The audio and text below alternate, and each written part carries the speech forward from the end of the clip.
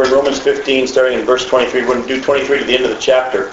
Just to let you know, as I was preparing this study, honestly thinking that we were just going to do kind of a neat little wrap-up and close up of Romans, there was so much here that just started coming out as I was just praying over it, that I started to realize, wow, well, I hope we get done tonight. I'm going to tell you that right now. So we need to get going here. Verse 23, remember where he just left off? He had talked about how it was his ambition to preach the gospel where Christ had not been known, so he wouldn't build on someone else's foundation. Well, he said, now there is, verse 23, no more place for me to work in these regions, and since I've been longing for many years to see you, I plan to do so when I go to Spain.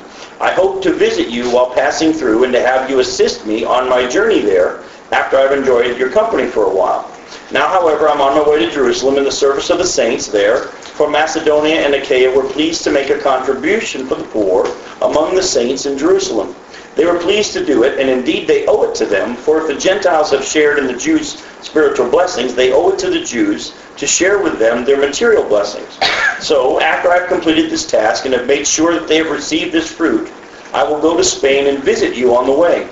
I know that when I come to you, I'll come in the full measure of the blessings of Christ. I urge you, brothers, by our Lord Jesus Christ and by the love of the Spirit, to join me in my struggle by praying to God for me. Pray that I may be rescued from the unbelievers in Judea, and that my service in Jerusalem may be acceptable to the saints there, so that by God's will I may come to you with joy, and together with you be refreshed. The God of peace be with you all. Amen. Now, what we're going to do tonight is we're going to take a look at what he's talking about here, and we're actually going to study what actually happened. And as we do, you're going to find that some of the things that he was asking them to pray for him about didn't happen. Or at least didn't happen the way he asked them to pray for them. Pray for him and all. It's going to be a very interesting study as we take a look at what went on from here. So we're going to start off with this question. Did Paul ever make it to Rome to visit this church? Does anybody know? Does anybody have any ideas? Remember where in Paul's lifetime this was. Yeah, well, that we're going to do where this is in Paul's lifetime is actually what we're going to start looking at happens in the late 50s, early 60s in AD. The answer to that question is yes, he made it to Rome. Actually, from Scripture and from Christian tradition, he made it to Rome twice. There's some debate in some circles as to whether or not he made it to Spain. The early church fathers say that he did. Now, in Scripture, we don't have recorded that he ever made it to Spain, but early church fathers say that he did, and we're going to take a look now at what happens. Paul says to them, I want to go to Spain and preach the gospel there. On the way there, I want to stop by and see you Christians in Rome.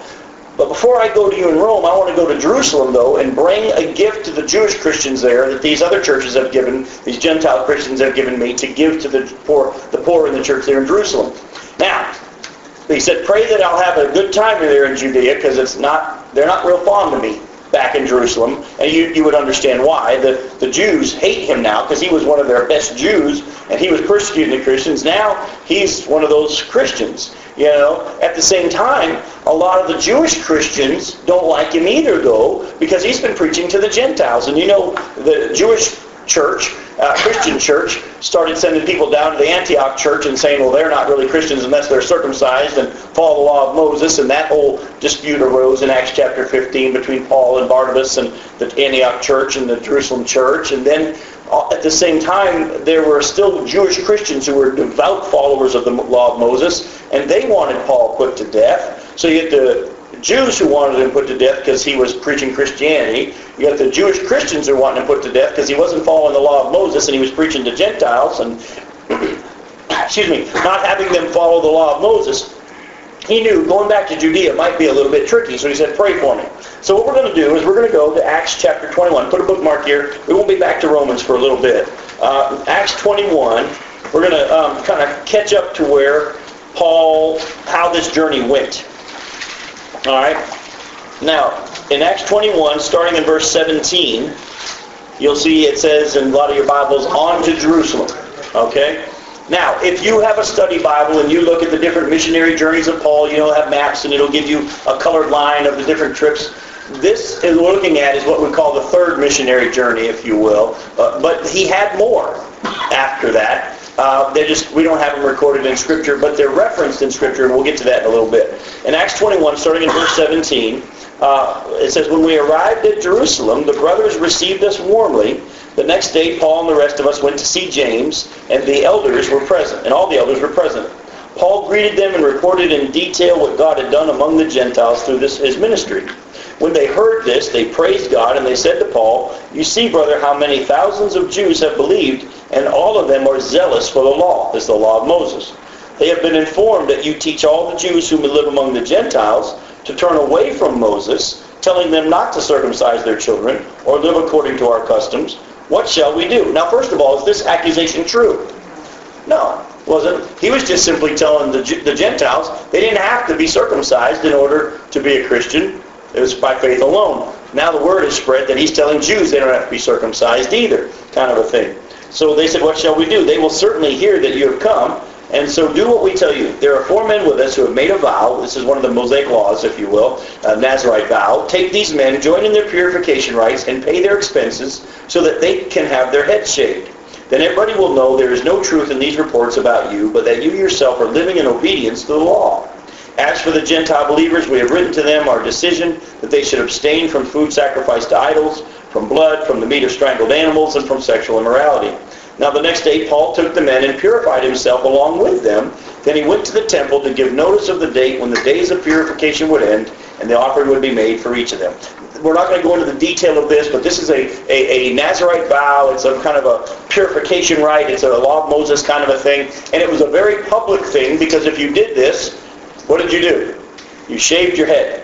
And everybody knew that you were fulfilling this vow. So they said, "Tell you what, we got 4 men that are going to do this. Why don't you go with them? Why don't you do it? Why don't you pay for it?" And then all the Jews that are here, that are Christians and Jews, will find that, look, he's following along the law of Moses, and they'll leave you alone. That was their hope. What happens next? In verse 27, "When the 7 days were nearly over, some Jews from the province of Asia saw Paul at the temple. They stirred up the whole crowd and seized him, shouting, 'Men of Israel, help us. This is the man who teaches all men everywhere against our people and our law and this place. And besides, he has brought Greeks into the temple area and defiled this holy place.' Now they had previously seen Trophimus the Ephesian in the city with Paul, and assumed that Paul had brought him into the temple area." They didn't see that actually. They just they assumed it, and so they started accusing him of this. "The whole city was aroused, and the people came running from all directions. Seizing Paul, they dragged him from the temple, and immediately the gates were shut. While they were trying to kill him, news reached the commander of the Roman troops that the whole city of Jerusalem was in an uproar. He at once took some officers and soldiers and ran down to the crowd. When the rioters saw the commander and his soldiers, they stopped beating Paul. The commander came up and arrested him and ordered him to be bound with 2 chains. Then he asked who he was and what he had done. Some in the crowd shouted one thing and some another, and since the commander couldn't get at the truth because of the uproar, he ordered that Paul be taken into the barracks. When Paul reached the steps, the violence of the mob was so great that he had to be carried by the soldiers. The crowd that followed kept shouting, 'Away with him.'" Does this sound a little familiar? Jesus? Isn't this what happened to Jesus when he was in Jerusalem? All of a sudden the crowd just all decided to put it to death.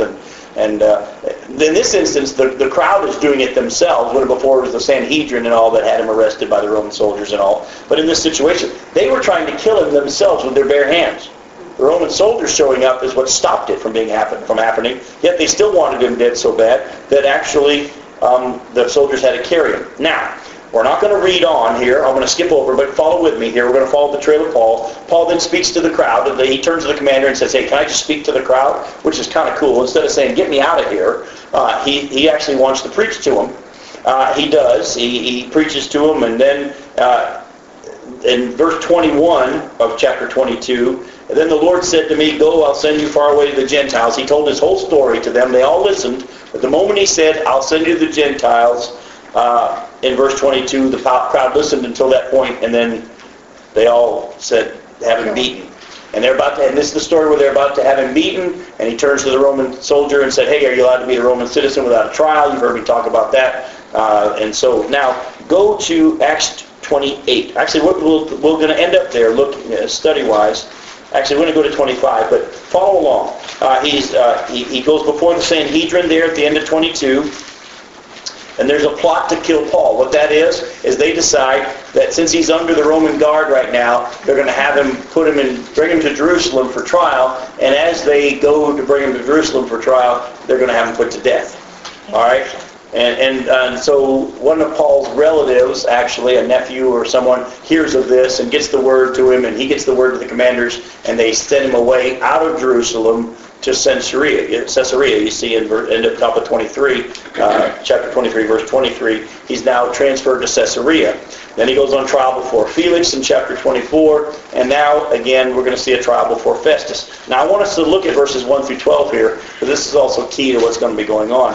It says, 3 days after arriving in the province, Festus went up from Caesarea to Jerusalem, where the chief priests and the Jewish leaders appeared before him and presented the charges against Paul. They urgently requested Festus as a favor to them to have Paul transferred from Caesarea back to Jerusalem, for they were preparing an ambush to kill him along the way. Festus answered, Paul is being held at Caesarea, and I myself am going there soon. Let some of your leaders come with me and press charges against the man there, if he's done anything wrong. After spending 8 or 10 days with them, he went down to Caesarea, and the next day he convened the court, and ordered that Paul be brought before him. When Paul appeared, the Jews who had come down from Jerusalem stood around him, bringing many serious charges against him, which they couldn't prove. Then Paul made his defense. I've done nothing wrong against the law of the Jews, or against the temple, or against Caesar. Festus, wishing to do the Jews a favor, said to Paul, Are you willing to go up to Jerusalem and stand trial before me there on these charges? Paul answered, I am now standing before Caesar's court, where I ought to be tried. I have not done any wrong to the Jews, as you yourself know very well. If, however, I am guilty of doing anything deserving death, I do not refuse to die. But if the charges brought against me by these Jews are not true, no one has the right to hand me over to them. I appeal to Caesar. After Festus had conferred with his council, he declared, You have appealed to Caesar you will go. Now, where does Caesar live? Rome. He's in Rome. All right? So, as we follow the trail a little bit now here, Festus consults with Agrippa. Then Paul speaks before Agrippa, and again retells his story over. Paul's getting the chance to preach to all these people, crowds and Romans and soldiers and kings and governors and regents. And you see in chapter 27, he sails for Rome. Of course, as you know, if you know the story, the boat gets shipwrecked. They end up on the Isle of Malta. After they leave Malta, in chapter 28, verses 11 through 16, we see, after 3 months we put out to sea in a ship that had wintered in the island. It was an Alexandrian ship with the figurehead of the twin gods Castor and Pollux. We put in at Syracuse and stayed there 3 days. From there we set sail and arrived at Rhegium. The next day the south wind came up, and on the following day we reached Puteoli. And there we found some brothers who invited us to spend a week with them. And so we came to Rome. The brothers there had learned that we were coming, and they traveled as far as the Forum of Appius and the 3 taverns to meet us. At the sight of these men, Paul thanked God and was encouraged. When he got to Rome, Paul was allowed to live by himself with a soldier to guard him. All right? So, you see now what follows after this is that Paul preaches under guard at Rome. Look at the last 2 verses of the book of Acts, verses 30 and 31. For 2 whole years, Paul stayed there in his own rented house and welcomed all who came to see him. Boldly and without hindrance, he preached the kingdom of God and taught about the Lord Jesus Christ. So Paul now is in Rome. He's there now for 2 years.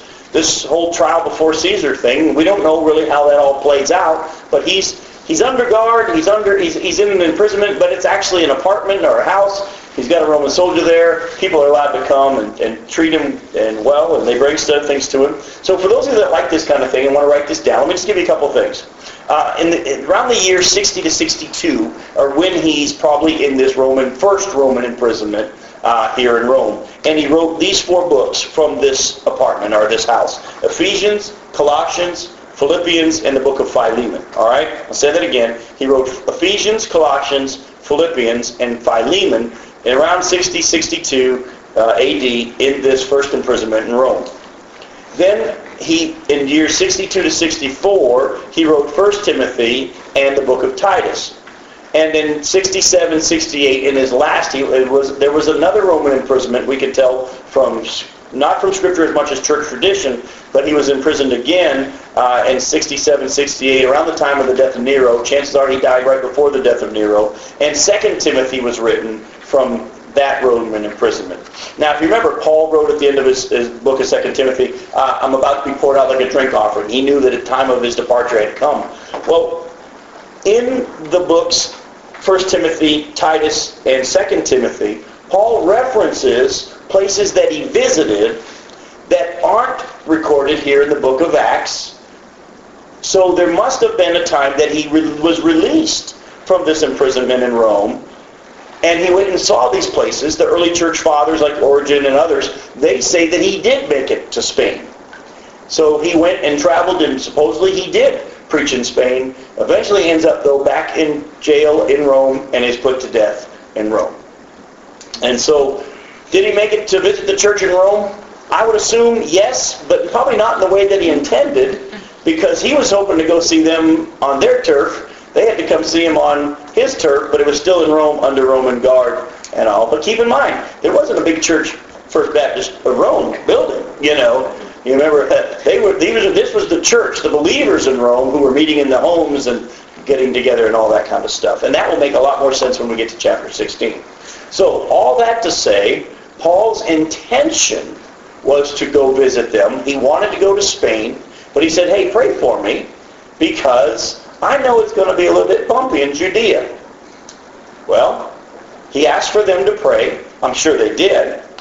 But it appears that God's answer was no on sparing him the bumpy time in Judea, right? Have you ever asked God for something or asked people to pray for you, and then it appears the answer was no? Yeah. Now, we can try to figure out, all from hindsight, well, look at all the good that came out of it and all. Sometimes, folks, it helps just to say, I don't know why, but God's answer was no. We only want to accept it if it makes sense to us. A lot of times when someone dies and we didn't want them to die, and then someone gets saved at the funeral, we try to comfort ourselves by, well, you know, at least so-and-so got saved. You know, if it has to make sense to you before you accept it, it's not faith. Sometimes you're going to have to just say, I don't know why he said no. I still don't know why he said no. But he's God, and I'm not, and his ways are perfect, and I'm just going to keep going forward in faith. Don't have to make it make sense. We can sit here and try to come up with all these spiritual reasons why prayer wasn't answered. Don't do that. And I'm going to now take you to something that's very interesting that happened just before all this that we read. Go back to Acts chapter 21 and look at verses 1 through 14. I just really feel like we need to deal with this, especially with what's going to be coming on in our country in the years to come, if Jesus tarries, and something might even happen this year. In Acts chapter 21, look at verses 1 through 14. You can see on your notes, he's on his way to Jerusalem. After we had torn ourselves away from them, in chapter 20, he had just met in Miletus with the Ephesian elders. On his way to Jerusalem, the elders from the church in Ephesus came and met him. After we had torn ourselves away from them, we put out to sea and sailed straight to Kos. The next day we went to Rhodes, and from there to Patara. We found a ship crossing over to Phoenicia, went on board and set sail. After sighting Cyprus and passing to the south of it, we sailed on to Syria. We landed at Tyre, where our ship was to unload its cargo. Finding the disciples there, we stayed with them 7 days. Now look closely. Through the Spirit, they urged Paul not to go on to Jerusalem. But when our time was up, we left and continued on our way. All the disciples and their wives and children accompanied us out of the city, and there on the beach we knelt to pray. After saying goodbye to each other, we went aboard the ship and they returned home. We continued our voyage from Tyre and landed at Ptolemais, where we greeted the brothers and stayed with them for a day. Leaving the next day, we reached Caesarea and stayed at the house of Philip, the evangelist, one of the 7. That's the Philip who is, like we call them, the deacons in Acts chapter 6. He had 4 unmarried daughters who prophesied. After we had been there a number of days, a prophet named Agabus came down from Judea. Coming over to us, he took Paul's belt, tied his own hands and feet with it, and said, "The Holy Spirit says, in this way the Jews of Jerusalem will bind the owner of this belt and will hand him over to the Gentiles." When we heard this, we and the people there pleaded with Paul not to go to Jerusalem. Then Paul answered, "Why are you weeping and breaking my heart? I'm ready not only to be bound, but also to die in Jerusalem for the name of the Lord Jesus. When he would not be dissuaded, we gave up and said, the Lord's will be done. Now look at verse 4 again in chapter 21. Finding disciples there, we stayed with them 7 days, and through the Spirit they urged Paul not to go on to Jerusalem. Then this prophet, filled with under the control of the Spirit of God, comes and says, the owner of this belt is going to be tied and not treated very well in Jerusalem. What would everybody's automatic reaction to this be? You're not supposed to go to Jerusalem. Through the Spirit, they urged him not to go, and now this prophet comes and says, this is what's going to happen in Jerusalem. Yet Paul says, I understand this. I'm still supposed to go. What I want to do right now is I want to talk to you about the fact that I believe personally, as well as many people around the country that I talk to who have heard from God, I believe a judgment is coming on our country. It may happen this year. I believe that God in some way, in a way that will be very obvious that it is a judgment of God, is going to bring a judgment on the United States. And people I know who are prayer intercessors have been getting pictures, if you will, visions, if you will, of some of the things that are going to occur. But each of us need to be led of the Spirit as to how we are to respond or prepare or not prepare. I know of some people that are getting guns. I know of some people that are stockpiling food. I know of other people that are doing nothing. There's a tendency when we start to feel very strongly, I see some of you nodding your heads, you might even sense the same thing is happening too. There's this tendency when we hear something strongly from God, or we get a prior warning of what may be coming, to automatically assume how everybody else is supposed to respond. Are you hearing what I'm saying? There's a tendency to say, well, that means you need to do this, and you're not going to be prepared if you don't do this, and you've got... Each of us need to be led of the Spirit as to how we are to be responding to the possibility of what may come. Do you understand? Even these Christians were convinced that God had said Paul was going to have it bad in Jerusalem, and they were right. They, though, assumed that he wasn't supposed to go. Paul said, I know all this. I'm still supposed to go. I don't know how it's going to manifest itself. I know personally how God has spoken to us as we pray about it as a family, how we are preparing for we believe, a very soon judgment of God on the United States of America. How it plays out, what will be the actual act, I don't know. We believe that God has told us it's going to happen. We have prepared and we are preparing how God has told us. Some people would say, you're not doing enough. Others would say, well, if you really trust God, you shouldn't do it at all. And there's all these different ways that Christians automatically assume how God wants everybody else to act. You need to be fully convinced under the leadership of the Spirit what He's telling you. And be okay if your brother or sister sees it a different way. You understand? Because that happened even to Paul. Were they right? Yes. But they were wrong in the sense that he wasn't supposed to go. Paul believed that he was supposed to go. Questions, thoughts before we move back to Romans? Yeah, what does it mean in verse 4 that they were telling Paul through the Spirit? Right, that's a very good question. My best understanding of what this is the Spirit of God had told them about what was going to happen. Or given them an understanding that trouble was coming for right. Paul. I think I think you could take this through the Spirit, that the Spirit was saying not to go. I don't believe that that's what is the actual thing. I think this is through the Spirit, in other words, through the fact that the Spirit had told them trouble was going to happen in Jerusalem, they then urged Paul not to go. Do you see the slight difference? Humanness kicked in. Well, that's how I read it. You could easily read it that the Spirit was saying don't go, but I'm going to trust Paul's individual relationship where Paul would have heard that as well.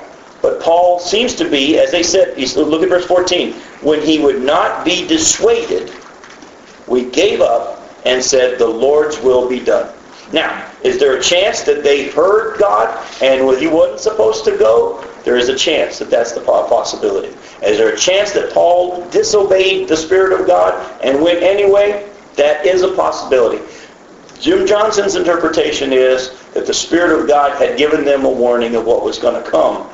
They assumed that it meant don't go. Paul said, I hear you, I believe you, I still think I'm supposed to go. Well, and because they knew, they were then, I'm sure, on their knees while he was there in a way they would not necessarily have been, Right. had they not been given that. Hopefully they didn't say, well, we told him not to. If he went to, it's his own fault. Well, most people do that too. They do. Well, and of course Christ knew. I mean, Christ was well aware of what he was to do, and he went forth and went. So I believe, just like you're saying, I believe that there can be a foreboding, that you can sense a foreboding, but that God doesn't necessarily mean for you to stop. In fact, I think there was a sense when we went to Haiti the first time. There was definitely a foreboding there. There was with all the hurricanes and all the things that had happened and things that actually had been happening in Haiti too, they're not having government. There was a foreboding, and yet there was an urging too that we carry on and go. So You hopefully are individually listening to the Spirit of God, not making decisions on the pros and the cons or what someone else said. You need to be listening to what God's telling you. I like that Paul says, well, why are you weeping and breaking my heart? I'm ready for this.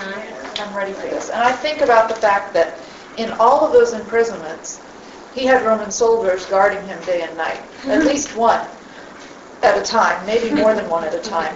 And it wasn't the same guy all the time, you know. And I think how many Roman soldiers came to know the Lord Jesus through Paul, through listening to everything that he said and all the people he visited with in that house all that time in Rome. Not only do we have a whole lot of wonderful scriptures that Paul wrote while he was there, what about the personal impact that he had on those people? Yes, he paid a price. He eventually paid with his life for going. But I believe that he was within the will of God in all of that. And to be honest with you, we don't know which way it was. I'm sharing you how I believe it was. It could be either way. You could read that verse either way. So I'm glad you brought that up. That's a very good question. So the good news is we got a God that even if we miss it, when we think we're doing his will, he can still rearrange and line things up with his will, you know, and move from there. That's a wonderful thing about him. Okay? Now, go back to Romans 15, and I want you to look at verse 27. This actually was the first thing that jumped off the page when I just began reading this chapter to pray over how God would have me teach it. Paul's talking about the Jews and the fact that the people in Macedonia and Achaia had been given money to them, to the Christians in Jerusalem. And he said these Gentiles were pleased to do it, and indeed they owe it to them, owe it to the Jews. For if the Gentiles have shared in the Jews' spiritual blessings, they owe it to the Jews to share with them their material blessings. I'll read that again. If the Gentiles have shared in the Jews' spiritual blessings, they owe it to the Jews to share with them their material blessings. Salvation started with the Jews. It was God's plan to reveal himself to the nation of Israel. They were from there to pass on the good news. They weren't real good at that, but God's able to get it done anyway. But at the same time, salvation came through the nation of Israel. They are God's people. They are God's one God chose just by his sovereign act of choosing to make the Messiah through them. They are going to be an everlasting people, no matter how many nations have tried to wipe them off the face of the earth, even though they're the smallest nation, if you will, almost of all nations on the earth. Even though Hitlers and everyone and Menejads have tried to annihilate them, they still exist. Folks, God is sovereignly watching over Israel. If our great gift of salvation has come through these people, we owe it to them to be for them. The sad thing is there are denominations in our country right now who have turned their back on Israel. And actually there are denominations that are pushing for the Palestinian statehood and all this kind of stuff. It's sad. It's not politically correct to say the things that I'm going to say, but I base everything I believe on what the Bible says, and the Bible says that that was a land given to those people, and it belongs to the nation of Israel. And if you divide it, you're going to suffer consequences, because the Bible says those who bless Israel, I'll bless. Those who curse Israel, I'll curse. And we as a nation, that's one of the many reasons why the judgment of God is coming on this nation. If we do not repent, one of the many reasons is we have, and it's not a political Obama, Bush. Bush has been a part of it just as much as Obama has been, of unfortunately dividing the nation of Israel and having them give up their land. And so I want you to put a little highlight on Psalm 122 and verse 6. Now this is what God told me this past National Day of Prayer. Again, hear what I've just said earlier. That does not mean that what God told me is what y'all are supposed to do. But this year, when it was time to have the National Day of Prayer on May 7th, when everybody prays for our country and all that kind of stuff, I couldn't. I tried. And as I spent time praying throughout that day, I tried to pray for our country. And what God told me was, do not pray for the United States. Pray for Israel. And I spent that day praying for the nation of Israel and for the city of Jerusalem because of what is still going to come to them. And look at what Psalm 122 verse 6 says. It says, pray for the peace of Jerusalem. May those who love you be secure. I'm going to say it again. Pray for the peace of Jerusalem. May those who love you be secure. By the way, when is real peace, this kind of peace that the Bible has us pray for, going to come to Jerusalem? Second coming. In the second coming of Jesus Christ. There's going to be a false peace for the Antichrist. He's going to break it after a 3.5-year time period. We'll get into all that in the Revelation study. When the Bible says pray for the peace of Jerusalem, it is not praying for the peace talks. It's not praying that someone will come up with a good solution between the Palestinians and the Jews. This is praying for the return of Jesus Christ. When he comes to set up his literal kingdom on the earth, that's the only time real peace is going to occur. Oh no, you know what? Back when Jesus taught us the model prayer, do you remember at the beginning? Father who art in heaven, hallowed be thy name. What was the next part? Thy kingdom come. Thy kingdom come. Thy will be done on earth as it is in heaven. It's not only a picture of us letting him have lordship in our lives now, it's also a continual looking for his coming and setting up his kingdom on the earth. It's coming soon. It's coming very soon. We'll get into why I believe in the pre-tribulational rapture of the church. We'll get into all that stuff in our Revelation study starting next week. But for right now, I want you to begin. Don't stop praying for the nation, the United States of America. I mean, there are times I can still pray for them now. On that day, God told me, don't pray for the United States. Pray for Israel and pray for the city of Jerusalem. But I'm going to ask you to seek, if God would have you begin, the Scripture says to pray for the city of Jerusalem and pray for the peace of Jerusalem. Pray for God's kingdom to come. As you watch the news, as you see what's going on, as you read about Israel and the Middle East and our president heading over there this week to go stand in Egypt and pass out olive branches to the enemies of Israel, it's going to get wild for us in the days to come. Because God's hand of blessing is being removed if it hasn't been totally already removed, and the judgment will continue to come. Folks, be praying for Israel right now. Be praying for their leadership. Be praying that they would turn their hearts to God. It's going to happen. So you're asking something in God's will, but pray that it would happen soon. Pray that it would happen sooner rather than later. Okay? So make that a matter of your prayer. And if you have a leading of the Lord to give to causes for Christianity in the nation of Israel, there are many ministries out there to support Jews and Christians and helping Jews come back to their homeland. There's a lot of stuff out there. Pray what God may have you do, but definitely, if the Bible is very clear, if the Gentiles have shared in the Jews' spiritual blessings, we owe it to the Jews to share with them material blessings. If you don't have that, at least pray for them. Be praying for them. All right? Can I ask a question? Sure, go right ahead. He seems to be directing 26 and 27 Mm-hmm. to the saints, the Jewish saints. Yes. And yet you're asking us to make a leap from the Jewish saints No, the leap to Israel. The leap from the Jewish saints is coming over in Psalm 122, verse 6, where it says, pray for the priests of Jerusalem. Well, here he's talking about the Jewish saints, definitely. And we need to have a heart for the Jews and their people. But at the same time, we should not have a heart that just says, we're only going to pray for the Jewish saints, not for the nation of Israel as a whole. Do you understand? It would be wrong for me to say, well, I only love Christians. We have to have a heart for the people of Israel as well. Hopefully we're not just only caring about Christians in this world, in the Gentile world. We hopefully care about everyone. And we don't understand exactly how the Revelation teaches that the nation will turn back to God in the end times. And they will. And the Bible teaches us to be praying for that and be looking for that. So yes, here he's talking about they owe it to the Jewish saints because of what they've shared. But the reason I made that jump is because it's a scriptural tie. Paul said, remember back in our earlier study of Romans, he said, if I could go to hell and that would save Israel, I'd do it. Which is an amazing thing to think of Paul saying. If my going to hell would have Israel become saved, I'd do it. And so that's where the jump is coming from. Okay. I'm glad you asked, though. That's a good question. Let's jump on to chapter 16, unless anybody else has anything else that they want to deal with. All right. Chapter 16, verses 1 through 16. I'm going to read this quickly, and then we're going to come back to a couple of specific verses. And Paul says, I commend to you our sister Phoebe, a servant of the church in Cenchrea. Some of those translations might say deaconess.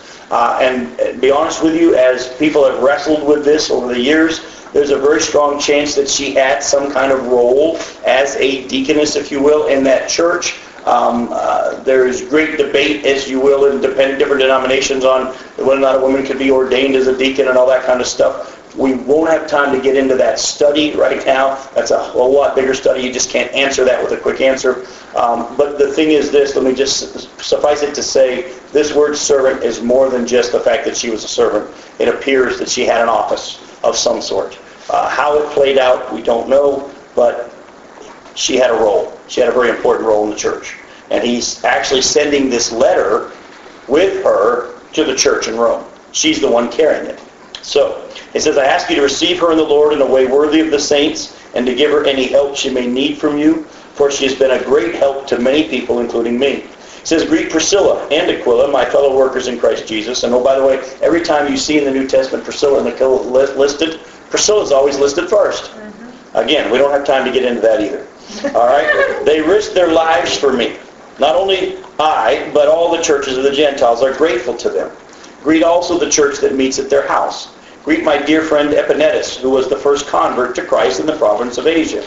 Greet Mary, who worked very hard for you. Greet Andronicus and Junius, my relatives, who have been in prison with me. They are outstanding among the apostles, and they were in Christ before I was. Greet Ampliatus, whom I love in the Lord. And greet Urbanus, our fellow worker in Christ, and my dear friend Stachys. Greet Apelles, tested and approved in Christ. Greet those who belong to the household of Aristobulus. Greet Herodian, my relative. Greet those in the household of Narcissus who are in the Lord. Greet Tryphena and Tryphosa, those women who work hard in the Lord. Greet my dear friend Persis and another woman who has worked very hard in the Lord. Another woman who has worked hard in the Lord. Greet Rufus, chosen in the Lord, and his mother, who has been a mother to me too. Greet Asyncritus, Phlegon, Hermes, Patrobas, Hermas, and the brothers with them. Greet Philogulus, Julia, Nereus, and his sister, and Olympus, and all the saints with them. Greet one another with a holy kiss. All the churches of Christ send greetings. Now, we could take hours trying to break down who these people might be. And there's some interesting studies there. Not what I believe God wanted us to get into, because I'm not sure it would benefit us a whole lot. It would just be more of a, oh, that's interesting, but not really a good use of our time, in my personal opinion, for what God wants us to do. So what I wrote down here in this section is this, is even though Paul's life involved much travel, he had many close friends in the faith. Have you noticed that? Paul's all over the map, yet he had very many close friends in the faith. I'm going to ask you I'm going to throw it out for discussion. Any idea why? And oh, by the way, the answer is in what we just read. Any idea why he had so many close friends in the faith, even though he was here for about a year or two, or maybe only a couple of weeks or a month, and then he moved on? Why does he have so many close friends in the faith? Were many of them mentors for him? They met in homes. They met in homes. That's part of it. The mentor part, in some instances, yes. They're all in the Lord. In the Lord. They supported him. They supported him. He spent a lot of time traveling to different places, so he's going to meet a lot of people anyway. Right. Okay, the number part is from the travel. Look real closely at verse 3. When he talks about Priscilla and Aquila, verse 3, verse 4, they risked their lives for me. Look at verse 7. Who have been imprisoned with me. Look at verse 10. Tested and approved in Christ. Let me kind of bring back to your mind some things that have happened in your lives over the years. Because they had been through much struggle together for the Lord, they became very, very close. If you look back over your life of your walking with the Lord, they might not be here right now. They might live in another part of the country or the world. But if there are men and women that you have been through the fire together, and they walked you through a tough time in your life, these people are going to be close to you the rest of your life forever. And it was the trouble, it was the struggle you went through is what has knit you together. We've got a family that is coming to visit us tomorrow night. They're coming in very late, husband and wife and 5 kids, and they're going to be staying at our house with us. So you'll want to camp with us. It's going to have sleeping bags everywhere. But the cool thing is, we've not seen them in 9 or 10 years. They live in South Dakota. But they were in the church when we were in the church in Chicago, and at that time had their first child while we were there. And it was, because of health and many other issues, it was a very, very trying time. But through that struggle, it knit me and Daryl and Kim together. And we are friends till Jesus comes back and beyond because of the tough things we went through together during that pregnancy. You think back, God will bring to your mind people. I'd encourage you to, when one of your days you just want to have a little quiet time with the Lord, hopefully you're spending time with the Lord and you're not sure what to do, pull out a piece of paper and kind of like Paul just did, list back people over the years that God has put in your path to encourage you or to bless you, or you walk through stuff with them, and just write their names down and pray for them. And thank God for what he did. It'll be a strong, strengthening time for you. Paul probably he probably wasn't like us going, oh, but don't forget somebody. Paul probably was just being blessed as he thought, oh man, that church and people in that area of Rome, oh, I can think of this person and that person and this person and that person. Keep in mind, this is to the church in Rome, not to the people that meet in this one place. That's why he said, and to the church that meets in their home and all that. This is a group of people that he knew and had contact with in travels and trials. Think about David and Jonathan, and how Jonathan was there for David in the toughest times of his life. There are those people in your life as well. Thank God for them. And if you think back, you'll understand full well what he was doing here. Does this make sense? And he wasn't thinking about, oh, I might forget someone, because it wasn't about the people. It was about the blessings that God had given him through the people. Exactly. If somebody was sitting there reading this letter and they said, he didn't mention me, they have the problem. Issue. That was their problem. Yeah. That's their problem. But you know what? Don't we do that, though? A lot of times in church, oh, but don't forget somebody. And we're all worried about offending. We all worry about pleasing and offending. You know what? If someone gets offended, I'm sorry, that's their problem. They're doing it for the wrong reason. They're doing it for the accolades and all. But I don't believe Paul was even doing this long of a list because of that. He could tell you what was going on in each of their lives, what was happening. So, and as I just read that list, I thought, man, all of a sudden to my mind came all these people that God had knit me together with because of that. And we're about to spend a fun week with a couple catching up with all that God's done in their lives. But we went through it together. So, chapter 16, where are we at time-wise here? How are we doing?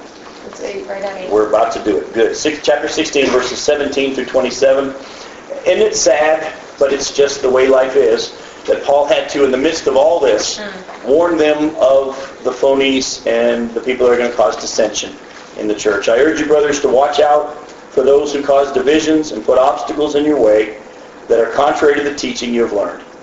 Keep away from them. For such people are not serving our Lord Christ, but their own appetites. By smooth talk and flattery, they deceive the minds of naive people. Everyone has heard about your obedience, so I'm full of joy over you. But I want you to be wise about what is good and innocent about what is evil. All right, now before we go on, I just want to stop there. And Paul's really dealing with the fact that, as always, there's going to be those who come in and smooth talk, and they want you to follow them. And we're not even going to try to get into going down that road and naming names, but just be watching out for anybody that seems to want you to follow them instead of the Lord Jesus Christ. So just keep that in mind. That's going to happen in Christendom. It's been happening forever. It's going to happen until Jesus comes back. There are going to be those who are going to take this opportunity of people who are wanting to be taught, wanting to learn, and all of a sudden they're going to take advantage of that to have you become their disciples.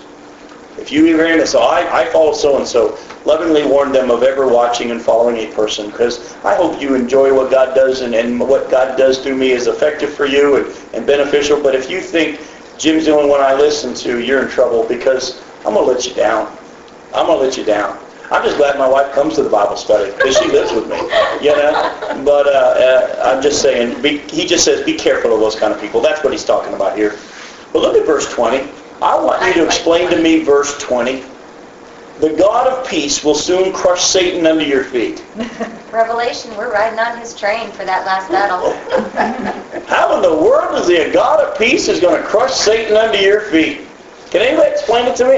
There's an answer. He's also Without got evil- justice and righteousness. Without evil, there's peace. Right? That's part of it. Keep going. Well, you were starting to go there. Go ahead. And he's a God of justice and righteousness, and so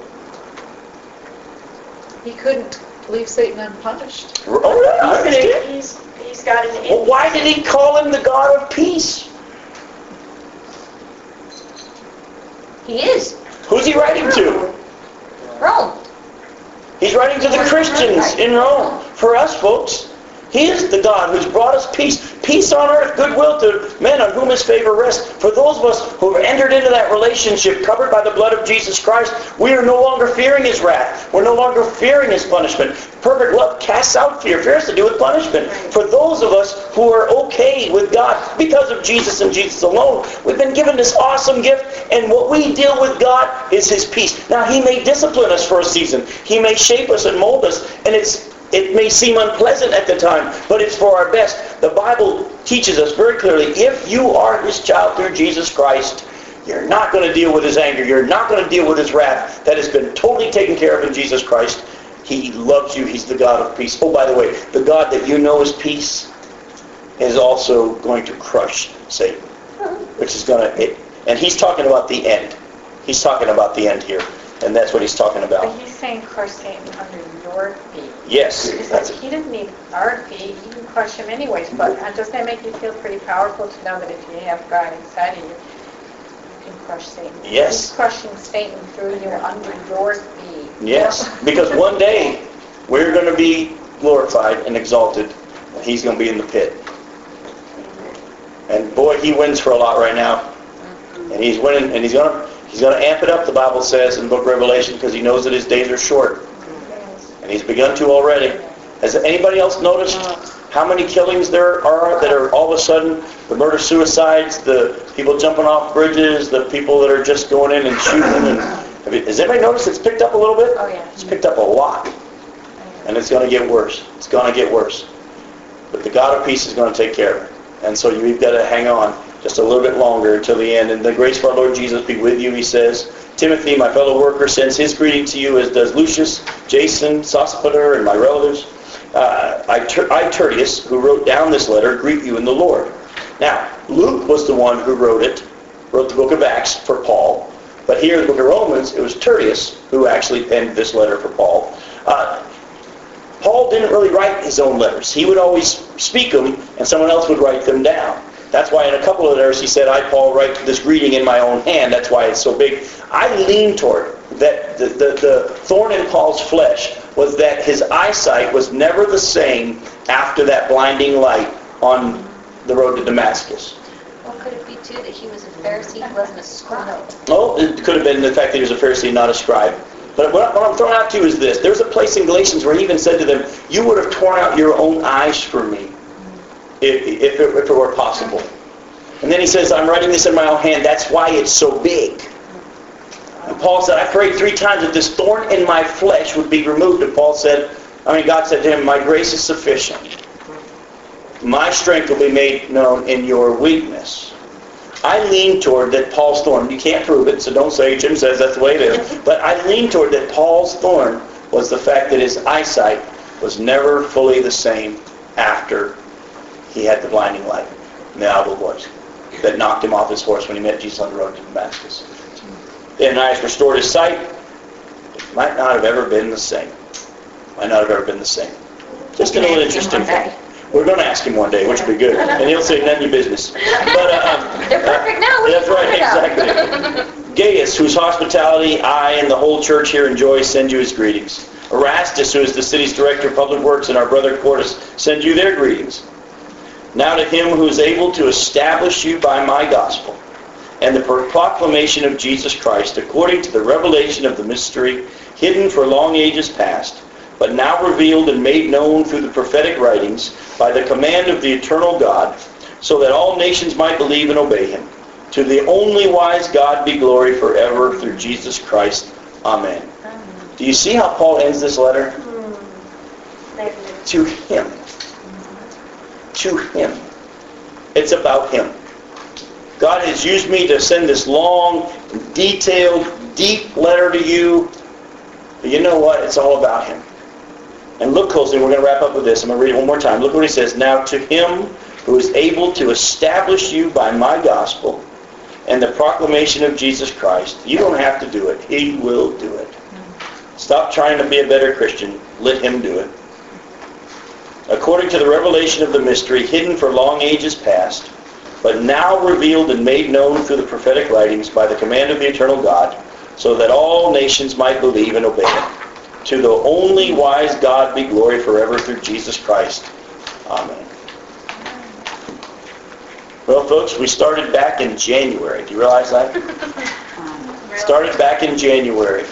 In our study through Romans, meeting when I'm in town and not when I'm not. It's been a pleasure. It's been a fun ride. It has been an awesome ride. So let's finish up by talking to the one who it's all about. So let's pray. Father, I thank you again that we could have this book end this way, and that Paul would remind his readers and us that we would be able to just remember it's about you.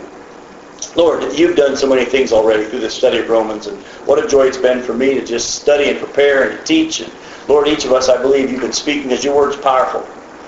Lord, I just thank you for what's going on, and Lord, I just pray that each of us would have that peace that comes from knowing that it's about you, and that you're able to establish us, and that this is something you've been working on from ages past, been made known, this mystery through the prophetic writings and the revelation of Jesus Christ. Now to you, the only wise God. May you be one who gets the glory. In Jesus' name, amen. Amen.